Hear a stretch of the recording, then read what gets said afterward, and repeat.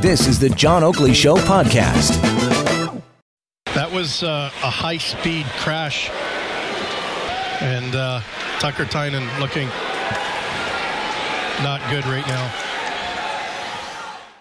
Alex Pearson in for John Oakley, and it was utterly awful to watch. And this happened during an OHL game with the London Knights and the Niagara Ice Dogs, where 17-year-old goalie Tyler Tynan, I hope I'm saying that right, was in goal when one of the London players collided with him, and the blade of the skate sliced, I guess, right above his pad, somewhere into his thigh.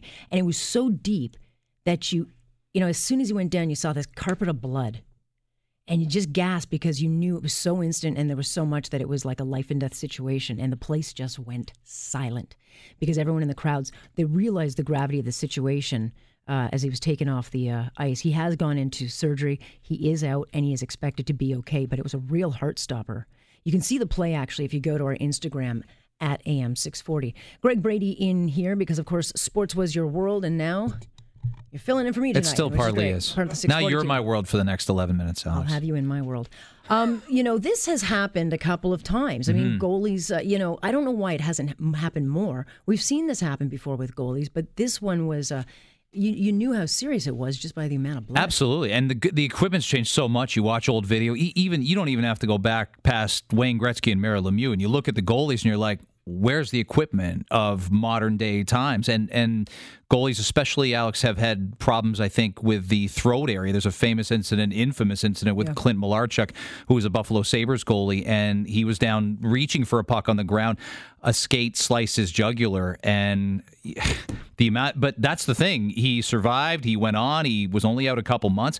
But last night, people weren't quite sure, you know, to be graphic, where the blood was coming from. And as you note, it was a lower body injury as opposed to anything around the neck area, anything where you'd be likely to lose a lot of blood. And they're really, really lucky. And he's really lucky being still with us today. Fast. Well, it's interesting because when you see him, you see the play, he kind of goes down on his knees and the other player went up and his foot went up. Yeah, two players slid into him, yeah. But you see the pad, as you know, if you play hockey, and I don't play hockey nor do I really watch it, so I don't know a lot about it, but you see the pad go forward. So there's no real protection in that area. Is there nothing in technology that they've come up with? There's a lot of arteries. There's like arteries that lead to your heart in that location. You would think that they could come up with some technology for the goalie to protect that. You're right. You're bang on. And the lower body below the knee, they've started having socks that have more a Kevlar fitting that are really light, that are, you know, you're not gonna sweat like crazy in them, and it's not going to impede your speed. But for the goalies, there's really nothing under that goalie pad. They don't wear regular shin pads like regular players under socks. So it's all pads, and it's just the socks beneath. And any goalie who goes out and plays in a beer league on a Friday night will tell you they realize that they're, you know, kind of on the inside of those pads, closer to that thigh and groin area. They're a lot more vulnerable than any other position on the ice. And I don't know. I don't know if there is something that they can work towards. There was a player who got his neck cut in a Buffalo Sabres Florida Panthers game about 12 years ago, and then they brought in neck guards for junior hockey and college hockey so that your Adam's apple is protected. There was a player who had his eye hit, no?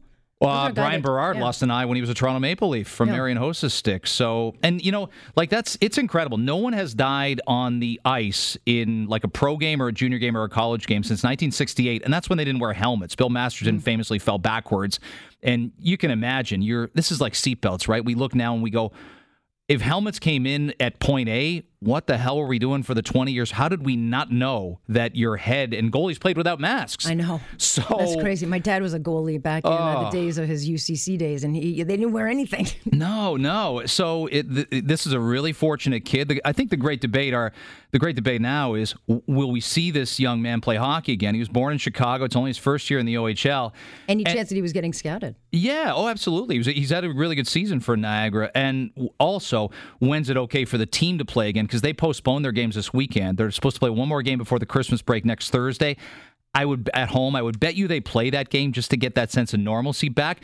But that's always the debate. Did they make the right call by postponing the game last night? They probably did, because the opposing team was shaken up too. You can't play after that. The thing for him though is in the area he got hit. You know, goalies have to have that flexibility to kind of do the splits. I don't know if you would be able to do that after an accident like that, because you'd lose that elasticity in your legs. So is it career ending? I don't know. But, he's alive. because they acted so quickly. So quickly. And you know what? You make a good point. There's the physical aspect of can you keep playing, and there's the sort of trauma of the accident. I mean, there's that was such a close call. You know how you're in a serious car accident. It takes a while to get really comfy behind the wheel again. Can he get in the goal and not just worry about pucks flying past his face, but can he get in the goal knowing there's going to be collisions in the crease? Guys, and I want to point out also something, and you noted the video on it, and I saw it too last night. The ice had just been resurfaced, and there's always that minute or two. People have been to games, it's glowing, it's shiny, but it's a lot more slippery, and you cannot pull up like you can 5-6 minutes into a period, or certainly at the end of the period. I don't know that there's anything they can do about that, but it's just a relief that we're not talking about a team without a player right now, except for the injury. They were really, really fortunate, and so was Tucker Tynan. Right, and I'm sure the other player has got to just feel awful. I mean, it was not his fault. It's a total accident, but it's going to sit with him too. Yeah, so we'll see. I don't know whether the OHL has been very proactive in rule changes. They're really trying to minimize fighting. They've put in a lot of equipment protections for players. But this might be one of those freak things. It's like auto racing, right? You see a tire fly off a car at the Indy 500, and if it goes into the stands, or there's a car crash, and we've lost many a famous driver. Dale Earnhardt Sr. is a great example. But I don't know that that's not just the danger of the sport. But a lot of the players don't like to wear the protective gear because it gets in the way of their game. Well, you're right, and until they grandfathered visors into the NHL, there were still older players and there still are some players choosing to go without it. It's obviously mandatory at the OHL level, but it's not enough sometimes to play with the visor, because the stick can get underneath there and cut you below that. Yeah, and the other thing is, we were talking about this in the newsroom as we were chatting about this story. Is there some kind of technology that they could put on the goalie, almost like an Under Armour, like and somehow put something in it that would stop something going through? I don't know if you could. Yeah, but this was like, again, it's not for the faint of heart to watch there's some sports videos, and someone will often say to me, well, you need to see it so you can talk about it on the radio. And I'm like, I can talk about a murder on the radio, and I don't need to see the video of it. So I shy away from the really graphic stuff. But I was so curious to the point of being a little obsessive about it last night. I'm going, if his whole upper body was okay, how did this happen, and why was there so much blood? It was scary. Well, that's the thing, though, because when he was tucked over, you couldn't see it, but you quickly kind of saw it like a carpet spread out. Had they not moved as quickly as they did, because they could have just waited for him to get up. Had they not moved as quickly as they did, he would not be alive, because I don't know. They're not telling us, and they're not really talking about the injury itself as to how serious it was, what it hit, the area it hit. But as I said, there's a lot of really important, parts of the body, arteries.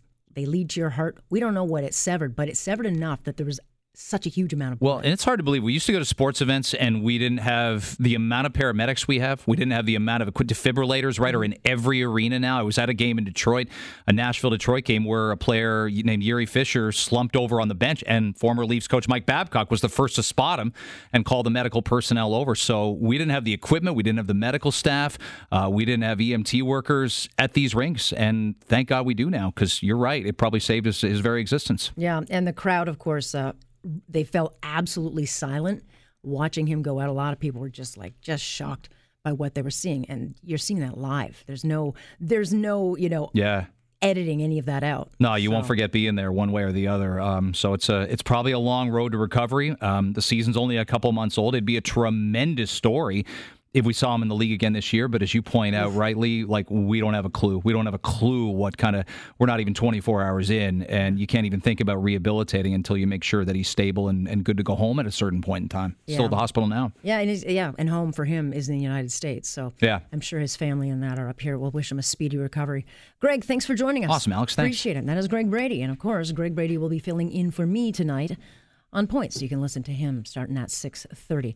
But if you want to see that video, and if you haven't seen the video, and it's not gruesome or gory, but it gives you, a sense of how serious it is, you can go over to our Instagram at AM640. I think the one thing is you hope he can recover and rebuild, because if he's like one of those players that they were looking at for the big times, like you've made it, how devastating for him. But good on the coaches, good on the team for acting so quickly, because we could be telling a much different story than we are.